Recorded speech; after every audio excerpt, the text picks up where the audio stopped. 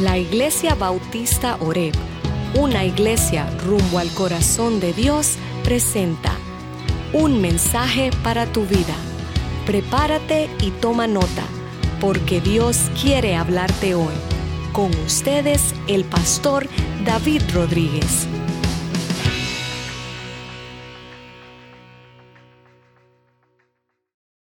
Sabemos que cuando nosotros nos encauzamos en la voluntad de Dios, nos va a costar, va a ser difícil, pero los beneficios están fuera de este mundo. Dios es Dios que bendice, Dios es Dios que establece, Dios es Dios que ama y que no se olvida de aquellos que le buscan diligentemente con todo su corazón. Él se deja ser hallado. Y vamos hoy a continuar en el capítulo 20 y nos vamos a dar cuenta que hubo un servicio de adoración poderoso. Y yo quiero hablarte de eso. Un servicio de domingo poderoso en el cual Pablo predicó la palabra y el pueblo se edificó y disfrutaron del compañerismo, compartieron la cena del Señor. ¿Qué no hicieron ese día? Y cuánto más nosotros debemos tomar ejemplo de ellos y hacer lo mismo en medio nuestro. Recordamos entonces que la vez pasada hablamos de que Pablo estuvo en Éfeso, predicando la palabra, y había muchos que venían a creer en Cristo, que se unían al camino. Vimos que los cristianos eran identificados como la gente del camino, y Jesús es identificado como el camino. Por lo mismo que él dijo, yo soy el camino, la verdad y la vida. ¿Verdad? Ahora nos damos cuenta también que a través de Pablo en la ciudad de Éfeso se ejecutaron grandes milagros de sanidad, y que estos milagros fueron algo extraño porque había personas que con tan solo un pañuelito, con un pañuelo, eran sanados. Y nosotros vemos ese tipo de cosas hoy en la televisión y eso, pero no quiero llegar a explicar eso porque ya lo expliqué la semana pasada. Pero los milagros portentosos de sanidad que Dios estaba haciendo a través de pañuelitos con el poder del Espíritu a través de los apóstoles. Ahora nos damos cuenta también que en aquella ciudad de Éfeso, una de las industrias más poderosas era la industria de la platería. Y se construían ídolos, estatuas de plata. Entonces los plateros en el mercado empezaron a quejarse, decir, no, esta gente está hablando de un Dios que no hay que hacer la imagen, de un Dios que no se ve, y nosotros estamos en este business y se nos está yendo el business al piso. Las acciones de los plateros estaban yendo en picada en una recesión en Éfeso, estaban perdiendo dinero. Imagínense esto. Esto significaba entonces que la economía de esta ciudad iba en picada a causa del evangelio. Y hay muchos por ahí que predican lo contrario, pero esos son otros 20 pesos.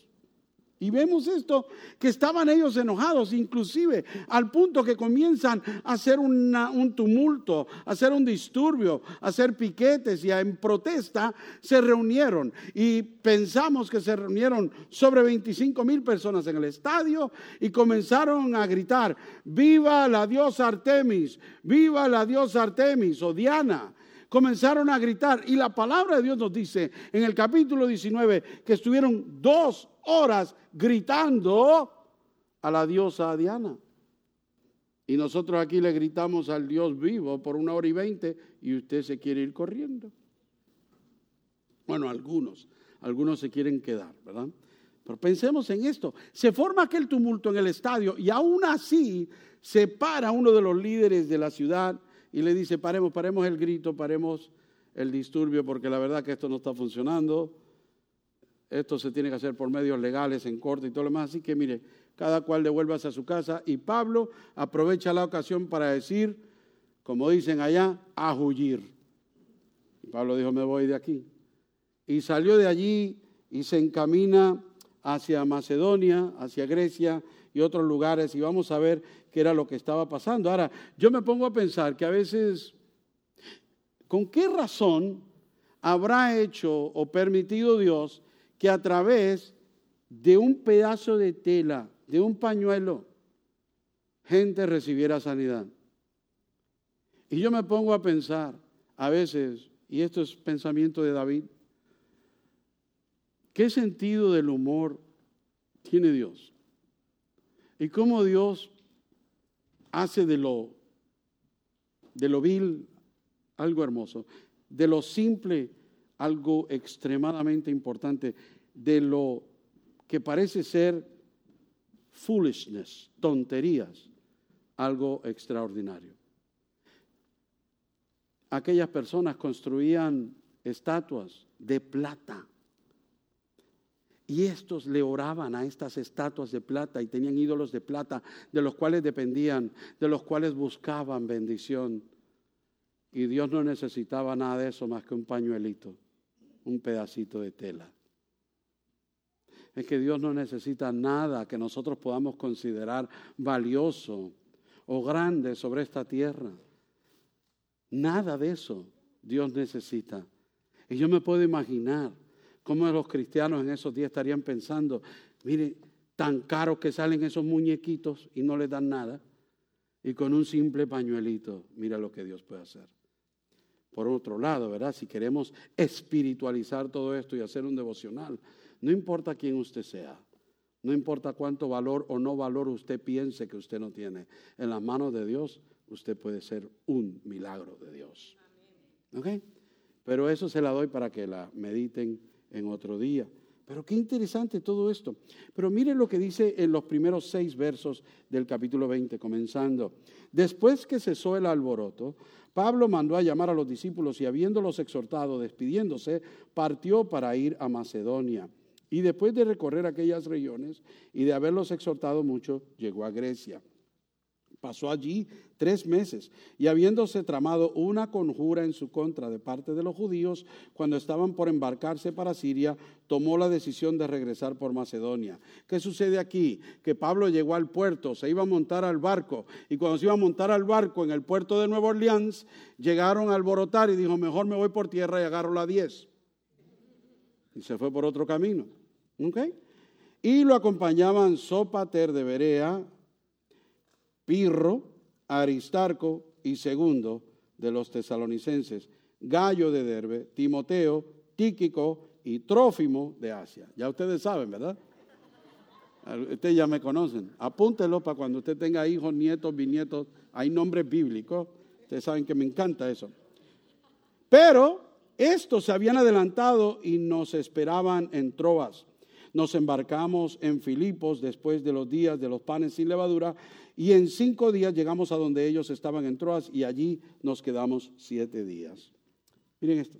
Entonces Pablo se encuentra con esto y dice, váyanse ustedes, nosotros vamos por tierra, pero otros se adelantaron, llegaron, pasaron por Filipos. En Filipos se encuentra uno de los amigos de Pablo llamado Lucas, el escritor del libro. Y usted puede notar que de aquí en adelante el libro comienza a ir de pasaron, fueron y ahora dice fuimos y pasamos. Lucas se incluye. Porque ahora Lucas vuelve a unirse al grupo de Pablo, al grupo de discípulos, se une a la célula de Pablo otra vez para ir a llevar el evangelio y seguir el camino, ¿verdad? Entonces nos damos cuenta de eso y vamos a ver algunas cosas que sucedieron allí durante esos 7 días, ¿ok? Ahora vamos al verso 7 y vamos a leer allí en el verso 7 al 12, a ver qué fue lo que pasó ese domingo poderoso. Y el primer día de la semana, cuando estábamos reunidos para partir el pan, Pablo les hablaba pensando partir al día siguiente y prolongó su discurso hasta la medianoche. ¡Ja! Y había muchas lámparas en el aposento alto donde estábamos reunidos, dice Lucas. Y estaba sentado en la ventana un joven llamado Eutico. Y como Pablo continuaba hablando, Eutico fue cayendo en un profundo sueño hasta que vencido por el sueño, cayó desde el 3er piso y lo levantaron muerto. Pero Pablo bajó y se tendió sobre él y después de abrazarlo dijo, no las alarméis porque está vivo. Y volviendo arriba, después de partir el pan y de comer, conversó largamente con ellos hasta el amanecer. Y entonces se marchó y llevaron vivo al muchacho y quedaron grandemente consolados. ¡Wow! ¡Qué domingo! ¿Qué domingo ese? Qué interesante. Vamos a ver algunas cosas que podemos nosotros ver en este domingo en el cual Pablo se reúne con los discípulos a tener un servicio. Vamos a ver. Claro, que esto es un servicio de despedida. Pablo está hablando con ellos y les está predicando lo que puede ser la última vez que él los vaya a ver. Y ya Pablo presiente. Entonces Pablo se alargó un poquito en la despedida. Vamos a ver qué pasó. Lo primero que yo quiero que note usted es que en el verso 7 dice que en el primer día de la semana, cuando estaban reunidos. ¿Cuál es el primer día de la semana? Domingo. Hoy es el primer día de la semana. Verán, nosotros tenemos esta idea que nuestro cuerpo a veces como que nos hace sentir como que la semana culmina hoy y empieza mañana cuando nos levantamos a trabajar. ¿Verdad que sí? Pues dele vuelta al cassette, bórrelo y grábelo otra vez. Algunos de ustedes no saben ni lo que es un cassette, ¿verdad? Pero la mayoría de ustedes sí, no se crean. Y mire, grábelo bien. El primer día de la semana es hoy. Usted viene aquí hoy, carga energía, echa gasolina en el tanque y sale en su viaje de la semana. Entonces, ¿vieron eso? El primer día de la semana. Quiero que entiendan eso. La iglesia se reunía el primer día de la semana. ¿Por qué esto es tan importante? Claro, porque también a veces allá afuera hay personas que dicen, pero es que ustedes no guardan el sábado. Yo lo guardo en la cama, con la almohada, bueno, bien descanso o hago otras cosas, lo que sea. Pero ¿sabe una cosa? Nos damos cuenta que la iglesia se reunía el domingo, el primer día de la semana.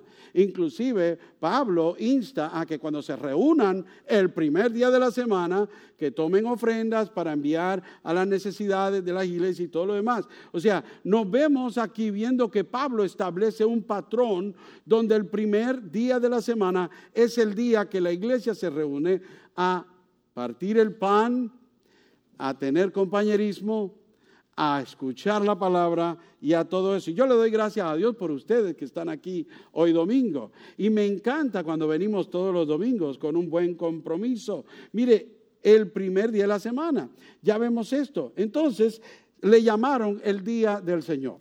¿Por qué le llaman el día del Señor? Sencillo, usted recuerda lo que pasó un domingo en la mañana, en el primer día de una semana. Jesús se levantó de la tumba. Entonces, ese mismo día, celebrando por la resurrección de Jesús, la iglesia comienza a reunirse en el día del Señor. Igualmente, si usted ve y sigue la línea, Jesús resucita y luego de que Jesús se va, llega el día de Pentecostés. Es el día que el Espíritu Santo viene y toma posesión, inundando el corazón de la iglesia. Y eso fue un día domingo. Igualmente, primer día de la semana. Entonces nos damos cuenta por qué es que nosotros nos reunimos los domingos. Si alguien usted quiere reunirse un sábado, reúnase, no tiene nada de malo. Si quiere ir a un culto un sábado, tenga en cuenta que no hay problema si hacemos un culto el sábado. Pero normalmente se hace los domingos siguiendo la tradición de los apóstoles, ¿verdad? Recuerde que tampoco no estamos bajo el antiguo pacto, no estamos bajo la ley, donde sí, la gente, ¿verdad?, tomaba el sábado y lo dedicaba al Señor. Si usted quiere dedicar el sábado al Señor, lo puede hacer, tampoco es contra la ley. Usted puede dedicarle el sábado al domingo. Es más, ¿por qué no le dedica los 7 días de la semana? Amén. Sencillo. Pero el lunes, no, el domingo nos reunimos todos aquí como primer día para esto. Así que vemos esto, el día del Señor. Veamos otra cosa que podemos observar aquí, es el pueblo del Señor. El pueblo del Señor. La iglesia tiene todo tipo de personas reunidas, todo tipo de personas reunidas en la misma mesa, en la intimidad de un hogar. Eso es lo que está pasando aquí. Esto no es en el templo, esto no es en la sinagoga, esto aparenta ser en una casa, en un hogar. ¿Cuándo fue la última vez que tú invitaste gente de la iglesia a tu casa a compartir el pan y a oír la palabra de Dios? Si no lo has hecho, invítame. Y yo llevo unos cuantos y allí nos reunimos. Pero, paremos aquí un momento. Vamos a ver qué está pasando aquí. La iglesia, primeramente, se estaba reuniendo de noche. ¿Notaron que Pablo predicó hasta la medianoche? Imagínense si el culto era a las 11. 13 horas después, Jaciel, estuviera yo aquí hablando. ¿Estarías despierto? Ahí paró, él estaba así hasta que dije, ¿estarás despierto? Y hizo, ¿verdad? Si yo me pongo a hablar aquí ahora, hasta las 12 de la noche, ¿cuántos de ustedes se quedan despiertos? Hay 2 o 3 por ahí que quieren mentir. Pero no importa, no estamos bromeando, ¿verdad? Pero sí, ¿vieron eso? Entonces la iglesia se reunía de noche. Pero ¿por qué la iglesia se está reuniendo domingo en la noche y no domingo en la mañana? Los bautistas nos reunimos a las 11. ¿Verdad? Bueno, esto es sencillo. El domingo no era día feriado para ellos como para nosotros. El domingo la gente trabajaba. Entonces, ¿qué pasa? Que había que hacer el culto de la noche para que la gente pudiera trabajar y después ir al culto, para después reunirse a escuchar la palabra de Dios. Y estaban en este lugar pensando en lo siguiente, que la gente que se reunía allí trabajaban. Muchos también pudieron haber sido esclavos. Y si eran esclavos, ellos no podían decirle al jefe, hey, los domingos yo no trabajo porque yo voy a la iglesia. Si es hoy que no tenemos esclavos y usted no puede hacer eso a veces en su trabajo, ¿verdad? Entonces tenían de todas clases de personas. Allí había tantos ricos como pobres, ancianos como jóvenes, hombres como mujeres, esclavos como dueños. Había de todo en estas reuniones. Entonces, una de las razones por la cual se reunían de noche era por eso. Pero era un cuarto probablemente privado, pero dice que estaba en un 3er piso. ¡Wow! Esta gente tenía billete, casa de 3 pisos. No necesariamente, porque recuerde que estamos hablando de que ellos a veces se reunían en un techo, a veces también, o en el aposento alto, un cuarto allá arriba preparado con carpas o algo así, pero había lámparas, estaba de noche. ¿Se dieron cuenta de eso? Que tenía muchas lámparas prendidas. Era de noche y estaban todos allí. Ahora, quiero que tome usted nota de esto. Es un ambiente particularmente íntimo y personal. Deberíamos nosotros practicar eso. Esa es una de las razones por la cual nosotros tanto empujamos para que usted se reúna en un grupo, en una célula, en alguna casa. Porque eso es lo que hacía la iglesia. ¿Por qué? Porque ahora mismo ustedes están todos así, mirándome a mí. Y yo estoy aquí, bla, bla, bla, bla, bla, bla, hable y hable sin parar. Y ustedes no me hablan a mí de vuelta, porque saben que yo sigo. Porque es el tiempo de la predicación de la palabra. Y usted llega aquí y se tiene que sentar allí calladito, donde se ve más bonito, en lo que termina el sermón. Ahora, después usted sale de aquí y abajo se forma el gallinero, ¿verdad? En el primer piso, todo el mundo hablando, qué chévere, nos encanta, pero aún así eso no es suficiente, porque usted sale de aquí y sale con un hambre, y usted va corriendo a calentar o a ir al restaurante, hacer lo que sea. Entonces no hay tiempo tanto para compartir, y como hay tanto ruido y habemos tanto, y nos interrumpimos unos a otros, pero cuando usted va a un grupo, y se reúne en un grupo en una casa, están en la comodidad de una sala, confortables, están íntimos allí y pueden compartir unos con otros. Se le da la oportunidad para que todos puedan hablar. Unos hablan más que otros, ¿verdad? Pero todos pueden hablar y compartir. Todos pueden pedir ayuda. Allí se ora, se canta, se comparte el pan, comen juntos y se alegran de todo corazón. Y mire, otra cosa, le voy a decir algo, le voy a dar ánimo. ¿A cuántos de ustedes les gusta ir al grupo y disfrutar en su grupo? Ok, bien, qué bueno. Ahora, le voy a hacer una cosa. Mire, si a usted le gusta ir al grupo, ¿por qué no le dice a su líder un día, hey, fíjate, hagamos el grupo en mi casa? A su casa de vez en cuando también. Porque qué lindo es ir a la casa del líder. Qué lindo es ir a la casa del líder y el líder barre, mopea, limpia y lo tiene todo bonito y usted llega, comen y cuando ya se van, el líder vuelve otra vez a recoger todo. ¿Verdad? Y usted se va calladito, tranquilo, con su rollo de papel de aluminio y su buen plato para su casa. ¿No? ¡Qué bien! Y está bien. Los líderes lo hacen y espero que lo estén haciendo con mucho amor. Pero de vez en cuando usted le puede decir, líder, vamos para mi casa. Y si el otro dice, vamos para la suya y vamos para la suya. Ah, ¿vieron cómo se forma algo tan bonito? Y usted también puede ser bendecido. Y usted también puede ser anfitrión en su casa. Abrir las puertas de su casa al pueblo de Dios y a sus hermanos en Cristo no puede ser otra cosa más que bendición. No oigo ni un amén, pero vámonos, seguimos. Por eso es que hacemos tanto énfasis. Mire, Podría ser que alguno de ustedes esté dispuesto a decir, no, es que, mire, algunos líderes, me he dado cuenta de algo, y aquí va, líderes, esta va para ustedes y para todos los que van a los grupos y para los que no van. Pastor, me toca cambiar el grupo, lo vamos a hacer en la iglesia, porque nadie quiere llegar hasta mi casa, porque dicen que yo vivo muy lejos. ¿Ah? ¿Y no anda usted en un carro del 2020? ¿2022? Algunos de ustedes no hay suficiente parqueo porque son muy chiquitos para el carro que usted tiene. Dígame si no es cierto. Pero yo manejar 20 minutos hasta la casa de fulano o 15 minutos a la casa de fulana, mejor hagámoslo en la iglesia. Entonces los líderes, para que usted llegue, se traen la célula aquí y hacen el grupo aquí y nunca tiene lo mismo efecto e intimidad. ¿Y qué pasa? Que nos hemos concentrado como si fuera una iglesia católica, que todo se hace en este edificio y si no se hace aquí, no es sagrado. ¿Se da cuenta de eso? Y las casas ya no. Entonces hay líderes que dicen, mejor, porque así no tengo que estar barriendo y trapeando la casa. O viene la excusa, pastor, es que en casa ya no cabemos. Si usted, su grupo, no cabe en su casa, es tiempo de multiplicarse. Es tiempo que ese grupo haga ¡pum! Y se convierta en 2 grupos.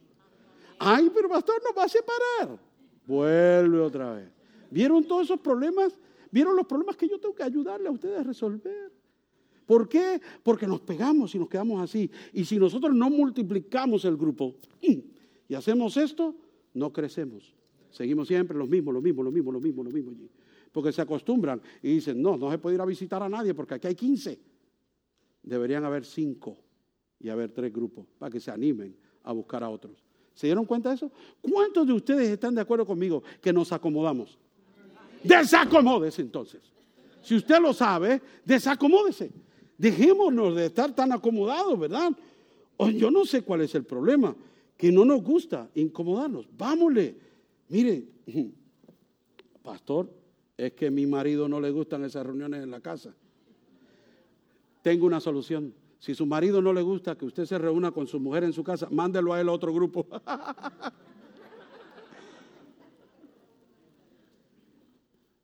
Bueno, ya ustedes saben. Así que eso es algo para que ustedes piensen. La asamblea de personas era un grupo mixto. Ahí había de todo, como le dije antes. Era una sociedad donde cualquiera podía venir a la reunión, porque Cristo le abre los brazos a todos. Pablo lo hacía entendido en Gálatas capítulo 3, en el verso 28. Pablo dice, porque ya no hay judío, ni griego, no hay esclavo, ni libre, ni hay hombre y mujer. Claro, tengan cuidado con eso. Se está refiriendo al privilegio de uno ser más que otro. No se está refiriendo de que no importa si eres mujer o hombre y tú escoges lo que tú quieras hacer. I don't think so. Esos son otros 20 pesos y eso hay que predicarlo pronto aquí otra vez.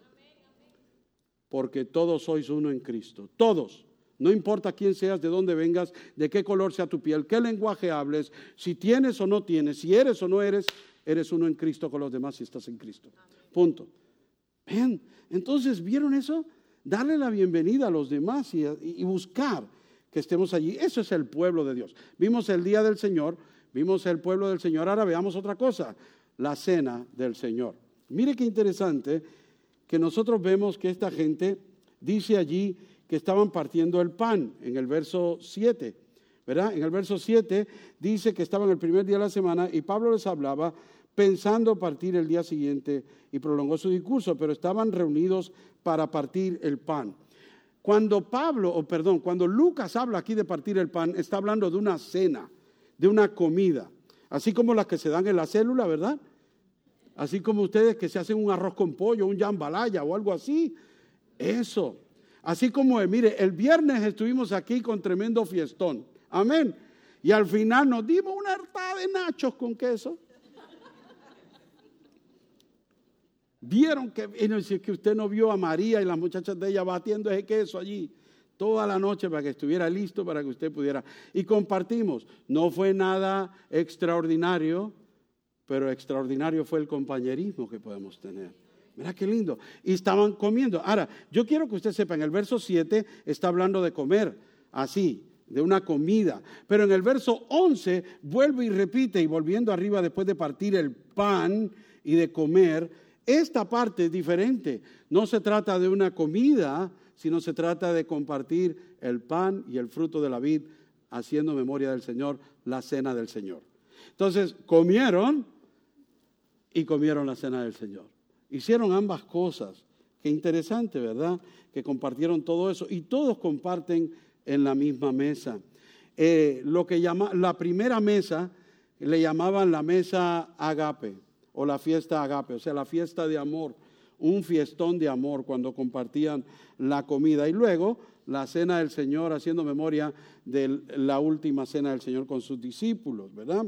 Así que nos vamos a dar cuenta con esto, que probablemente cada domingo, cada primer día de la semana, el pueblo tenían alabanza, tenían la palabra de Dios, oraban y recogían ofrendas, hacían de todo como hacemos aquí, y comían y celebraban la cena del Señor casi todos los domingos, me imagino.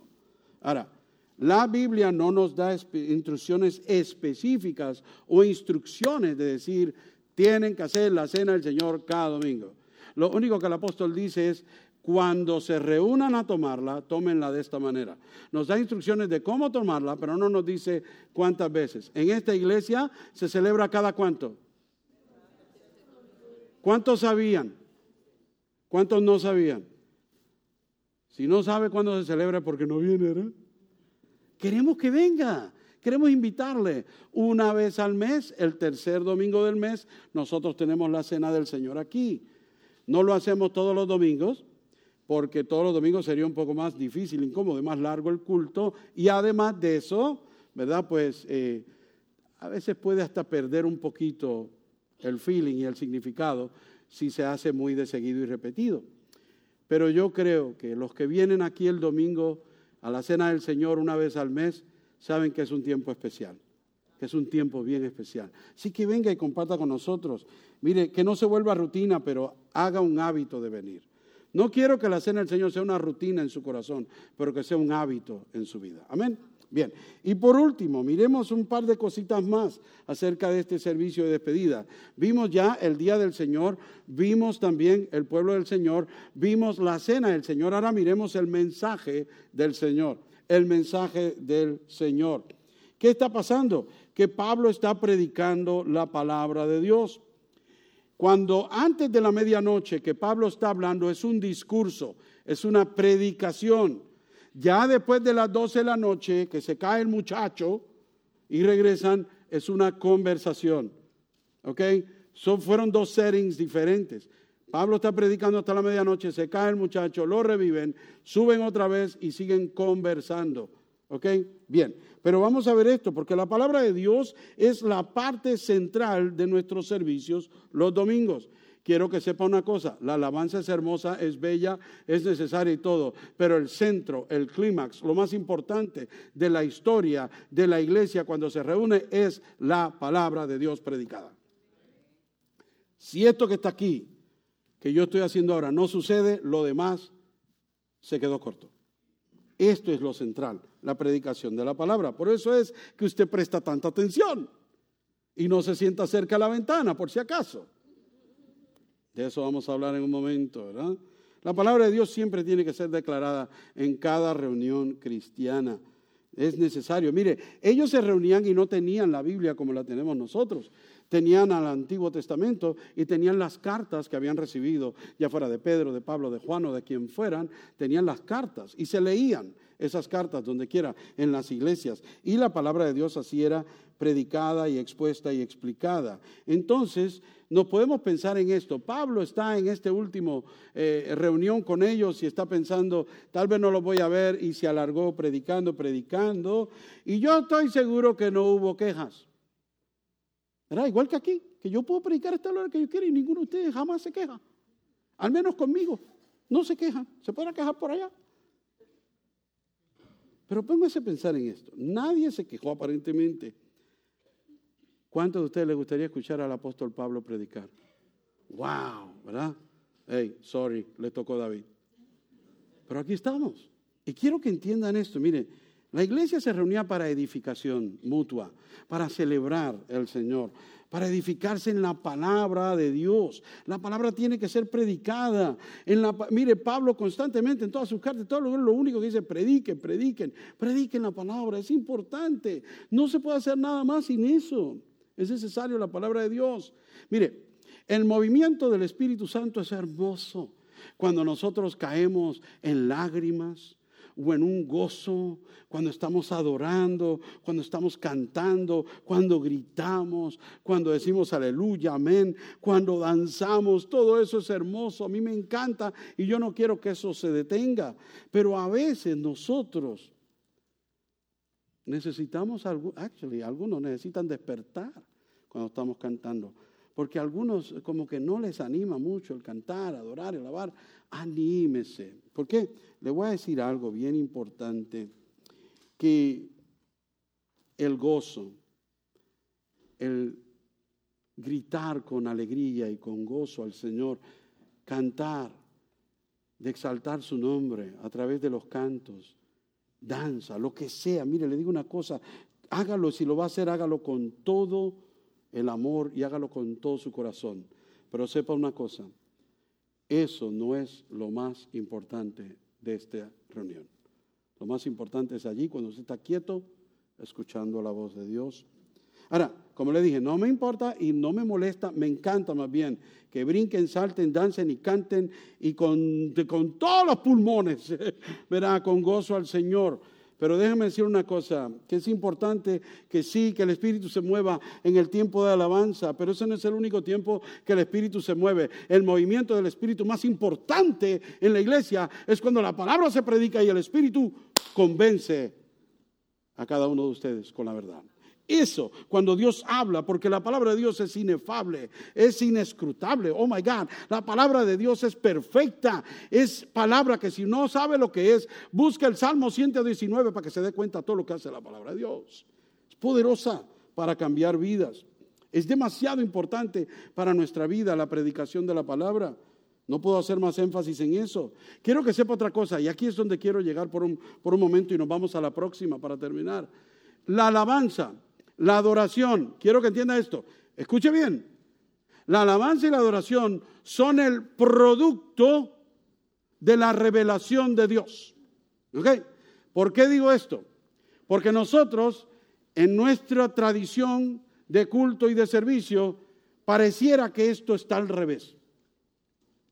Porque se supone que cuando yo canto, yo alabo, y cuando yo le doy gloria a Dios, frutos de labios que confiesan su nombre, cuando yo con corazón humilde, cuando yo en espíritu y en verdad doy adoración a Dios, es porque Dios se ha revelado a mí y me ha impresionado y ha puesto en mí ese deseo. Ahora, eso no es algo místico, no es algo que sucede en el aire así, como que voy, qué bendición, porque están cantando fuerte, porque me gusta la melodía, porque esa canción es linda, porque esa canción me toca. A veces le damos tanta importancia a las canciones, a las letras, y eso nos toca, nos deja botados en el suelo y la palabra no nos hace nada. ¿Qué pasó? Tal vez entonces deberíamos cambiar el orden. Predicar la palabra primero. Y después de predicar la palabra, cuando usted caiga en una convicción real de la verdad de Dios, entonces decir, aleluya, puedo cantar por lo que acabo de escuchar. ¿Vieron eso? Porque se supone que mi adoración es el producto de la revelación de Dios en mi vida. Y la revelación de Dios en mi vida no es algo así que me viene, que Dios me está hablando. No, es que la palabra se está predicando primeramente. Cuando la palabra de Dios se predica, convence mi corazón, me conduce a la adoración. Mi adoración es el resultado de la revelación de Dios. La revelación de Dios viene a través de la palabra de Dios. ¡Wow! ¿No es eso interesante? Ojalá que usted lo agarre. Mire, ya vimos lo que es el día del Señor, el pueblo del Señor, la cena del Señor. Vimos ahora también el mensaje del Señor. Veamos la última, el poder del Señor. Y yo sé que algunos de ustedes estaban esperando que llegara esta parte de la historia, porque esto es lo más interesante y tremendo, ¿verdad? Mire, yo sé que a veces aquí se puede poner un poco caluroso o demasiado frío. ¿verdad? Pero a veces usted está buscando. Algunos de ustedes se sientan donde se sientan estratégicamente. Unos se sientan donde se sientan para salir más rápido. Unos se sientan donde se sientan porque aquí el aire no se siente tan frío. Otros se sientan donde se sientan porque quieren el aire encima. Unos se sientan donde se sientan porque son medio ciegos y quieren ver. Otros porque son medio sordos y quieren oír. Otros porque llegué tarde y me toca sentarme donde me tocó. O sea, aquí hay de todo, ¿verdad? Entonces nos damos cuenta que usted escoge. Y este joven Eutico se sienta en la ventana, en el tercer piso. ¿Por qué no eres un niño normal, Eutico? Qué interesante, ¿verdad? Pero vamos a esto porque hacía calor allí, tenía que hacer calor, parece, porque dice que estaban todas las lámparas prendidas, tenían velas por todos lados o algo, porque era de noche. Y parece, usted se puede imaginar el calor y entre tanta gente. A lo mejor Eutico dijo, mejor me siento en la ventana para que me dé fresco, ¿verdad? Y por allí fue que cayó. Y le estaba hablando con Charles de la iglesia Medemo, de la ocasión en que yo les he contado a ustedes que cuando fui a Haití con el hermano Javier, nos asignaron dormir en un salón y íbamos 65 misioneros, ¿verdad? Llegamos allí y todos dormíamos en la iglesia, en los salones de clase, y nos dieron el petate, ¿verdad? Y nos fuimos allí, nos tiramos al suelo. Yo cuando entré, el hermano Javier no sabía, pero yo andaba buscando dónde el abanico pega, porque yo no puedo dormir con calores. Entonces yo me fui y aquí como que el abanico da, el otro, ay, esta esquinita. Y allí tiré mi petate, tiré mi maletita y dije, aquí voy a dormir yo para que nadie me quite mi rinconcito. Cuando llegó la noche, pues claro, todo el mundo a dormir, eran como las 10 o algo, y a las 10:30 ya todos estábamos acostaditos, cuando de momento todo hizo, se acabó abanico, se acabó luz, se acabó todo, todo. Quedamos a oscuras por completo. Yo no veía ni al hermano Javier que estaba al lado mío. ¿Qué pasó aquí? Ah, ¿se fue la luz? No, si es que aquí usan generador y de noche lo apagan. Yo, no. Hernán me está mirando como, no, salgo corriendo ahí, ¿verdad? Así mismo fue, brother. Salí de ese cuarto calladito, me busqué una silla de metal plegadiza, la abrí en el balcón, al lado así, y me amarré el brazo por la reja. ¿Sabe por qué? Por si me caía de la silla. Y dormí en la silla así, afuera, del calor. Yo no aguantaba, pero yo no soy como Eutico, yo me agarré, yo me aguanté. Bien, pero vieron, entonces miren lo que está sucediendo aquí. Eutico era un muchacho que probablemente era un joven, algunos piensan que era un niño, otros piensan que era un joven. Yo me puse a investigar y lo más aparente es que era probablemente un joven esclavo. ¿Por qué? Porque podía haber estado cansado de trabajar todo el día, hacía calor, había mucha gente. O sea, hay muchos factores para que él decidiera sentarse en la ventana, ¿verdad? Entonces a lo mejor, y dice que poco a poco se fue quedando dormido. Al menos nosotros sabemos que él estaba tratando de quedarse despierto. Algunos de ustedes yo los veo desde aquí, como pelean el sueño. Yo los veo desde aquí y yo quisiera ir a ayudarle, pero ¿verdad? No. Si ustedes quieren de vez en cuando, yo hago algo así para que, y eso les puede ayudar. Pero lo puedo matar del corazón. Pero mire, yo quiero que entiendan esto, porque cuando se cae este muchacho, Dios mío, todo el mundo sale corriendo a socorrerlo y Pablo sale y baja y lo rescata. Pero para que usted vea cuánto le amamos, y esta es la parte que yo quiero que usted entienda, le voy a decir algo y puede ser jocoso, pero vamos a terminar con gracia. ¿Ven? Primero, nosotros nos preocupa su bienestar. Aquí en la iglesia Oreb estamos tan preocupados por su bienestar, prestamos atención y tenemos cuidado de ustedes de la siguiente manera. No queremos que usted se duerma en la iglesia. Entonces, para ayudarle, hacemos lo siguiente. ¿Okay? Primero, ¿ven ventanas aquí? Ok, no tenemos ventanas para que usted no tenga el riesgo de caerse por una de ellas. ¿Okay? Hacemos eso para su protección. Número 2, ¿él se cayó de cuál piso? Del tercero. ¿Cuántos pisos hay aquí? 2. Paramos allí para que no nos suceda lo mismo. ¿Verdad? ¿Quién sabe si algún día ponemos un balcón allí? Entonces ya la cosa va cambiando. Otra cosa, nuestros servicios los hacemos en el día. Nos pasamos de las 12, pero de las 12 del mediodía, no de las 12 de la medianoche, para que usted no corra riesgos tampoco.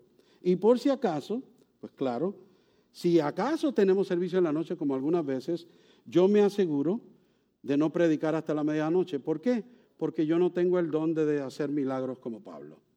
Y no quiero que algunos de ustedes tengamos que buscar un milagro.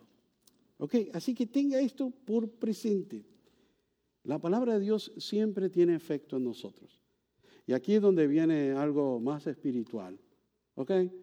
Porque Eutico se cae, Pablo baja corriendo, se le tira encima. De hecho, la palabra de Dios en inglés dice que él se le fue encima. En español lo que dice es que donde lo encuentro, se tendió sobre él. ¿Ok? Se tendió sobre él. Usted no quiere que yo tenga que bajar a tenderme sobre usted. Jamás, ¿verdad? Eso puede ser peligroso. No creo que lo vaya a revivir, más bien va a ser otro el resultado. Entonces, cuidémonos de no quedarnos dormidos, porque le pasó a Eutico lo siguiente. Mire, dele gracias a Dios. Yo le doy gracias a Dios y usted dale gracias a Dios por los codos. Exacto, porque yo sé que Marta de vez en cuando tiene que hacerle así a José para que despierte. ¿Verdad? Dele gracias a Dios por los codos, porque si no, se puede caer de la banca, ¿verdad? Entonces, tengamos cuidado, no nos durmamos, prestemos atención a la palabra. Yo trato de mantenerlo despierto, pero a veces se me hace difícil. Ahora, en la palabra de Dios vemos dos ejemplos parecidos al de Pablo. ¿Se recuerdan de Elías? Elías se encontraba en una depresión tremenda y Dios lo levanta y le dice, ya está bueno, párate y vete a tal lugar. Y cuando lo envía, se encuentra por allá y le dice, ve donde una señora que te va a dar al ojo y te va a dar comida. Y se encuentra con la viuda de Sarepta. Al llegar allá, él encuentra que esta viejita está recogiendo palitos para una fogata. Y cuando va donde ella le dice, oiga, necesito que me dé de comer, necesito que me dé donde dormir, o sea, necesito un Airbnb. Y la señora dice, ¿cómo se le ocurre? Mire, yo estoy recogiendo palitos para la última fogata, para hacer el último poquito de harina que tengo para mi hijo y para mí, para morirnos, porque no tenemos nada más. Y él le dijo, no, señora, llévenme para su casa que usted ve que le va bien. Y le empezó a ir bien a la señora, y no voy a contar toda la historia, pero el hijo de la señora se enferma. ¿Y qué sucede? Que no solo se enferma, sino que muere. Y viene Elías y se le tiende encima al muchacho y lo levanta de la muerte. Más adelante vemos a Eliseo, que fue discípulo de Elías, como profeta, que se encuentra con una situación similar. Esta vez se encuentra con una señora, con su esposo, que era anciano, que no podían tener hijos. Y él llega a su casa y se queda con ella porque la señora está encantada con el profeta Eliseo y le dice al marido, hagámosle un cuartito, pongamos una pared, para que él tenga privacidad y tenga donde dormir y démosle comida y hagamos todo esto y aquí y allá. Y Eliseo, todo contento, dijo, claro que sí. Se lo llevan a su casa y él ve a la señora, no tienen hijos, y le dice, ¿sabe qué? Dios te va a bendecir y el año que viene vas a estar con un tiernito en tus brazos. Y ella dijo, uy, mi esposo que está anciano. Pero así fue, le dio un niño. Y dice la palabra de Dios que el niño estaba creciendo, todo lo más bien. Cuando un día el niño viene corriendo, aparentemente se dio un golpe en la cabeza o con un dolor de cabeza intenso que no podían controlar. Se lo llevan a la casa y la mujer agarra al niño y lo tiende en la cama de Eliseo, el profeta. Y el niño muere. Lo deja en la cama de Eliseo y le dice al marido, prepárame la mula, prepárame el burro, prepárame el caballo, lo que sea que andaba ella. Y se va galopando buscando al profeta Eliseo hasta que logra encontrarlo. Y cuando lo encuentra se tiende a sus pies y dice, mi hijo, mi hijo, mi hijo. Y el profeta corre y cuando llega Eliseo se encuentra al niño acostado en su cama muerto. Y Eliseo se acerca al niño y se le tiende encima, nariz con nariz, boca con boca. Y se para, el cuerpo del niño comienza a calentarse. Eliseo se va, camina para arriba y para abajo en la casa y vuelve otra vez y se le tiende encima a este niño. Y el niño vuelve a la vida. A veces Dios hace cosas extrañas, ¿no? Pero eso es precisamente lo que Dios quiere hacer. Porque nosotros estamos como esos dos niños y estamos como Eutico, que necesitamos que Dios se tienda sobre nosotros para darnos vida. Y si ya lo ha hecho, a lo mejor necesitamos un toquecito otra vez. Sepa una cosa, yo me pongo a pensar, ¿qué lo mantiene a usted despierto? ¿Qué lo entretiene? ¿TikTok? Algunos de nosotros, me incluyo, nos pegamos del teléfono y podemos estar 5 horas, 3 horas, 2 horas, lo que sea, y no nos dormimos. Pero el pastor predica por menos de 1 hora y estamos ahí. ¿Dónde está nuestro corazón? ¿Dónde están nuestros intereses? Dios no nos envió a nosotros a entretener, sino a predicar. Y yo sé que a veces yo puedo ser un poquito entretenido, y lo hago a propósito, para darles a ustedes parte de mi personalidad, porque así me hizo Dios. Y no solo eso, para que usted mantenga la atención acá y escuche la verdad. Pero yo quiero decirle una cosa. La palabra de Dios, cuando usted la escucha, va a ser una de 2 cosas. O lo derribará o lo levantará. La palabra de Dios a usted o lo va a dejar en el suelo o lo va a levantar del suelo. Pero usted termina en una de ellas. Cuando usted escucha la palabra de Dios con un verdadero oído para escuchar a Cristo, para escuchar su voz, para que el Espíritu le hable, usted puede ser levantado. Pero cuando usted escucha la palabra de Dios solo por escucharla o por obligación o por lo que sea, la palabra de Dios no lo levanta, lo deja en el suelo. Gracias a la verdad que está aquí, gracias a la palabra de Dios, es que nosotros o somos restaurados o somos condenados por esta verdad. Sépalo. Esta verdad condena al que no la cree, pero esta verdad libera al que la cree. Le da vida, lo levanta. El poder de la palabra es tremendo. Y yo estoy tan contento que usted esté aquí, porque este es el día del Señor. Amén. La Iglesia Bautista Oreb, una iglesia rumbo al corazón de Dios, presentó un mensaje para tu vida.